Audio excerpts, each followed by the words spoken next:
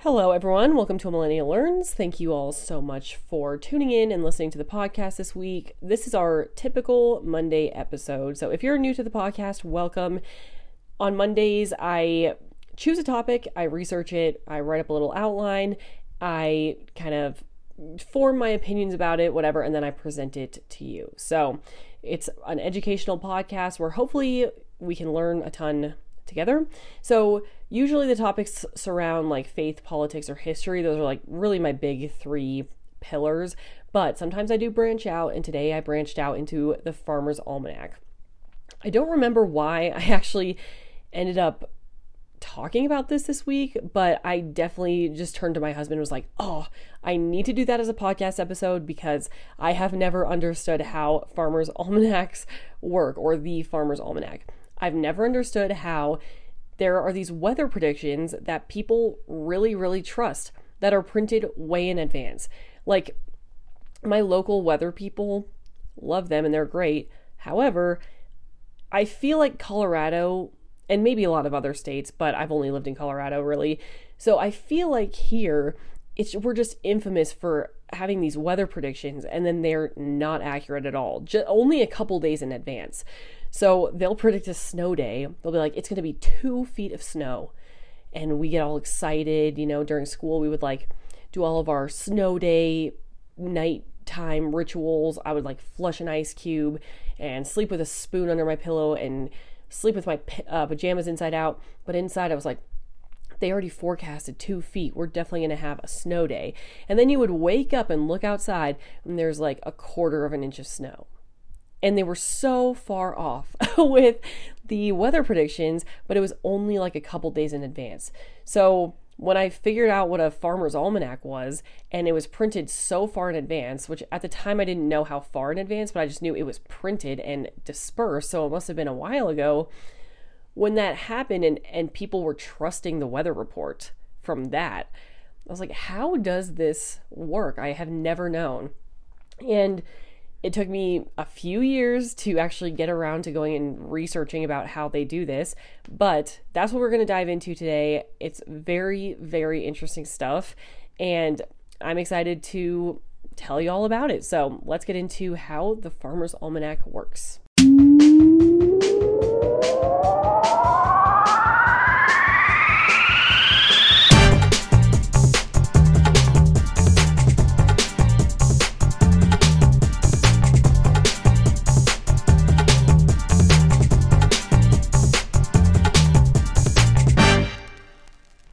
Okay, so let's first talk about how I know about the Farmer's Almanac, my exposure to it, and what I knew before going into this.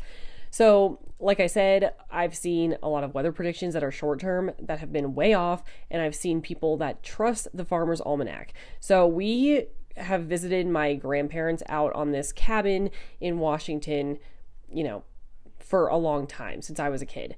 And I used to see a Farmer's Almanac on the table because if we're looking at high tides, or when the tides will come in or out or whatever, if it's a good fishing day, I have seen a Farmer's Almanac before. I've seen people look up information about fishing, or I haven't seen people look up farming, I guess, because we're not really around farmers, but I assumed that they have stuff for farming as well. But like tides and fishing is really what I've seen it be used for, and just general weather predictions. Like, okay, this winter they said it's going to be a tough winter, and then it was, or like I've seen multiple times if someone goes, oh yeah, it's going to be a mild winter, it's a mild winter. It seems accurate to what it usually happens, it seems.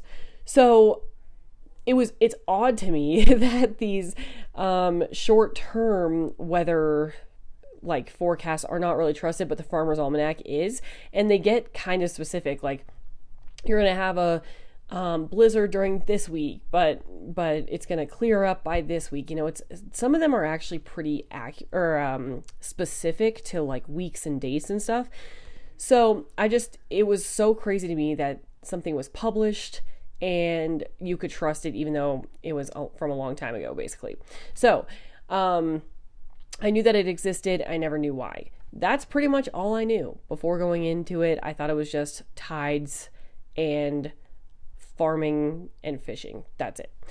So let's go over what the Farmers Almanac actually is. So the Farmers Almanac is a publication. You can just go on farmersalmanac.com, and it was founded in 1818. That's when the publication first started printing, and on their website, it's claimed to be the most timeless, trusted, and treasured source for long-range weather predictions, humor, fun facts, and valuable advice on gardening, fishing, conservation, and more. So there's two versions that fall under the same umbrella. There's the American Farmers Almanac, and then there's the Canadian version of the same thing that they publish. And so it's just more specific to your region. Because if you're on the American Farmers Almanac and you break it up by like weather regions, you'll see the Americas instead. So if you're in Canada, you just go to the Canadian version.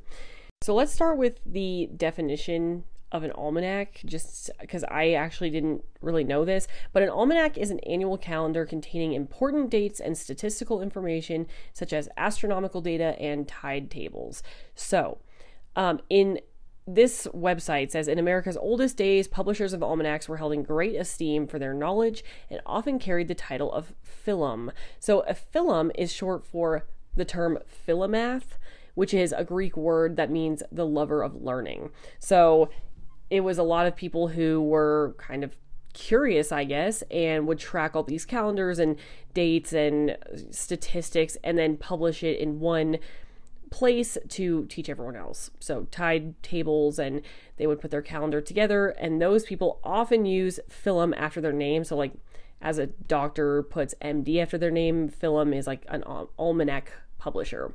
So Ben Franklin carried the philum title when he published under Silence Dogood, so a Silence Dogood philum.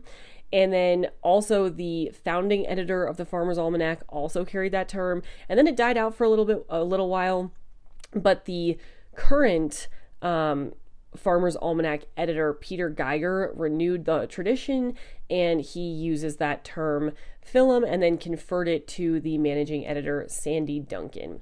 And if you want to go reference all this information, it's just on the Farmers Almanac website. Now, one thing to note, there's a website called Farmers Almanac, and then there's one called the Old Farmers Almanac. It's technically two different publications, and I'm not exactly sure how they add up or like which one's more accurate. I think they're both very similar, but I did the Farmers Almanac, just the regular Farmers Almanac, not the Old Farmers Almanac, because it was founded so early and it seems to be pretty trusted.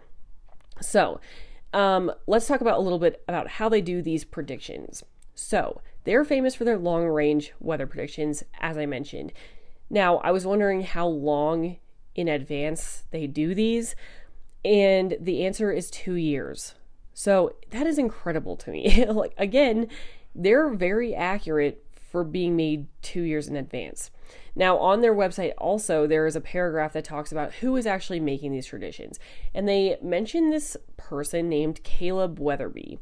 So my first thought was like, okay, wow, there's one guy, Caleb Weatherby, who uses this very top secret formula. And we'll talk about what goes into the formula.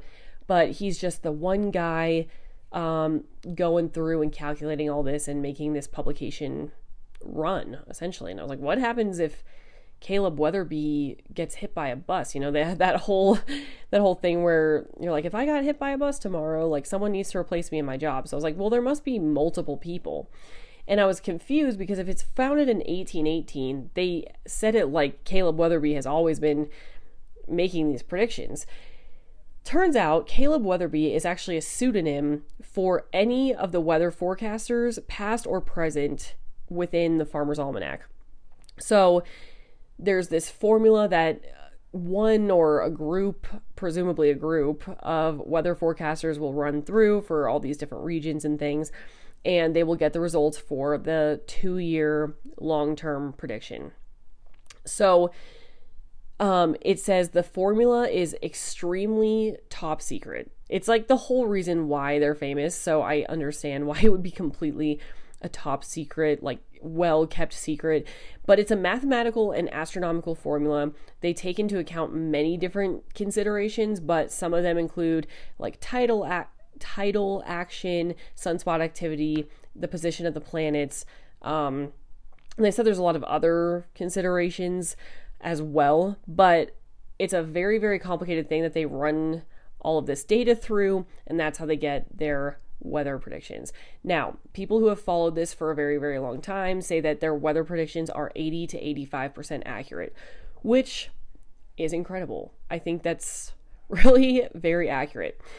So that guy or group of people, Caleb Weatherby, that they say like his identity or their identity is just as top secret as the formula itself.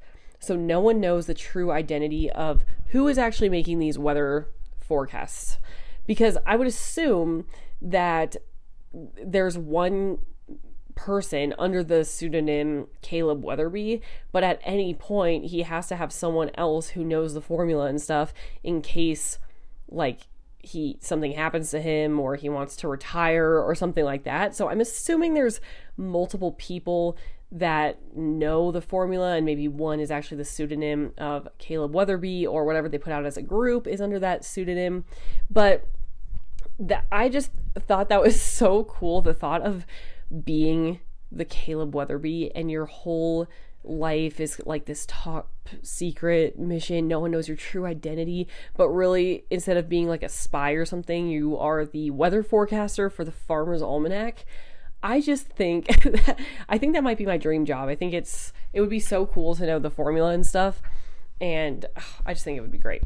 So let's talk about what they actually predict, because it's not just weather. They cover actually a surprisingly big like swath of topics.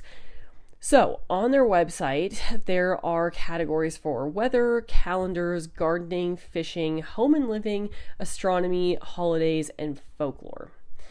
So each different category has some different things in it. Like I mentioned in the beginning, they do like tips and fun facts, but also some calendars and advice for things. Now, some of it gets me in a little bit of it triggers some skepticism with the whole astrology thing, and I will tell you about that when we get to the calendars section. But for right now, let's go and see what they're actually predicting for my area in weather, because I really want to see if this is true, and it's coming up here soon. So I looked at the current weather prediction for Colorado, and they do it by region. It's not by state. They do it by like, I think we fell into north central US. And so right now they're predicting heavy snow from December 1st through 3rd and a mild Christmas. Then they also said for the rest of the winter that there's a possible blizzard in January, and then to expect milder weather in February. So that seems promising. I would like some snow in December. And then a blizzard in January sounds very interesting. So we'll see. I will be making sure to take note on December 1st through 3rd if a blizzard actually happened and report back to you on the podcast. So, okay, now the calendars one sketched me out a little. So there's some ones that I enjoy. There's daily planning calendars, planting calendars, fishing calendars, moon phases, and zodiac calendars. So zodiac is obviously the one that's kind of odd, but it doesn't have to be odd. Like, how do I explain this? So the calendar says which zodiac sign you're in during that part of the year, basically. So I think it really also has to do kind of with not moon phases, but basically just seasons of the year, you know? So if we're going into December, I'm a Sagittarius, I think. And so they would just say like, okay, this is the day that the zodiac sign switches. So I guess if you're into astrology, that can be useful. Otherwise, it's just like the position of the earth compared to the sun and compared to the stars. So I guess it doesn't have to be that weird unless you're like looking to it to be like, okay, good, we're in the Sagittarius house or whatever. And then this is my future, you know, that's where it gets sketchy, I think. Now, but this is weird. There's also something called a best days calendar, and this is odd. The best days calendar really struck me as astrology because it says, according to Farmers Almanac tradition, when the moon is in the appropriate phase and place in the zodiac, it is widely believed that activities will be more fruitful or lead to improved results.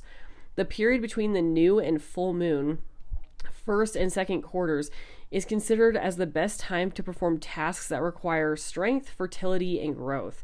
The period between the full and new moon, third and fourth quarters, is best for harvesting, slowing growth, etc. Consideration is also given for the relationship the moon has with the 12 ruling signs of the zodiac. So that's where it gets very odd. This is more like, okay, I'm going to look for the stars and see what tasks I should be performing today, which I don't like. But I looked up what November 22nd is. It's the best day to brew beer, can fruits and vegetables, mow to slow growth, and go hunting. I do not plan to do any of these things on November 22nd when this comes out. So I guess if you're brewing beer, good luck to you, because it's one of the better days to do that, I guess. Okay, so then they have a gardening section which tells you frost dates, planting, again by the moon, which things like tides with the moon, obviously, because that's predicted by the moon, makes sense to me. Gardening by the moon, I don't know, maybe that has some scientific principle about it, but some of these really dip their toe into like astrology. But then there's a lot of gardening tips for like planting tips and getting seeds, and there's just pages and pages and pages of instructions about how to garden and plant crops, which makes sense because it's called the Farmers Almanac. So they also have fishing tips, again, tidal times and things like that. Home and living, they have fun tips and recipes and all these fun facts about home and living. And then they have astronomy, holidays, and folklore. Now I want to touch on the folklore because it's funny. So on the folklore page, you have to be, I think, subscribed. There's like a paid version where you can get all access to all things on the Farmers Almanac website, but you can see a certain amount of things if you're not a paying customer. So I looked in the archives and I was able to see October's weather folklore sayings. Now, when I think of folklore sayings, I think red sky in the morning, sailors take warning, red sky at night, sailors delight, like very catchy, rhyming things that tell you something about how weather patterns usually go. Well, this is a collection of ones that apply to October. However, rhyming is not a prerequisite. Like I was going down ready to adopt some new catchy rhymes about October weather, and some of these, it just caught me off guard because most of them do not rhyme, and the one that does rhyme I don't understand at all. So let me read some of these. One of them says, when it freezes and snows in October, January will bring mild weather. If it is thundering and heat lightning, the winter will resemble April in temper. So doesn't exactly roll off your tongue. Okay, this is the one that rhymes, and DM me or email me if anyone knows what this means. A good October and a good blast, so blow the hog acorn and the mast. Mast is a ship term. Yeah, I don't know what that means. Okay, let's move on. So warm October, cold February, that's one, which I think our October was pretty mild. I wouldn't necessarily clarify it as, or say it's warm, but it wasn't that cold. And the Farmers Almanac for Colorado is predicting a milder February. So I'm wondering if both are mild, if that applies. It says, as the weather in October, so it will be in March. These seem kind of wacky and I don't know, not that catchy, but I am interested to see how much of it is accurate in the coming months, because a lot of them apply to like February or March. So I am very excited to see if these are accurate. I'm guessing they probably will be, although I do want to next month, like I'm taking note of our November weather, and when that one is released into the archives, I'm definitely going to come back and look at the November sayings, because I feel like those might also be accurate. So I'm just going to keep an eye on this Farmers Almanac and see how much of it is right, because it just is so fascinating to me that they have all of this documented and figured out, and they're making these predictions, and they tend to be pretty accurate. So that was kind of a short and sweet episode. I hope you enjoyed. I hope you learned a lot about the Farmers Almanac, and let me know if you have any other topic ideas. I have a whole backlog of what I can do, but I always like to hear what you guys think or what topics you would like to hear. So go ahead and follow me on Abby Rancor on Instagram, or you can email me at abbyrancor@gmail.com. I would love to hear any topic ideas. So thank you all for listening this week. I hope you have a great week, and I'll see you on Thursday for our Bible episode. Bye, everyone.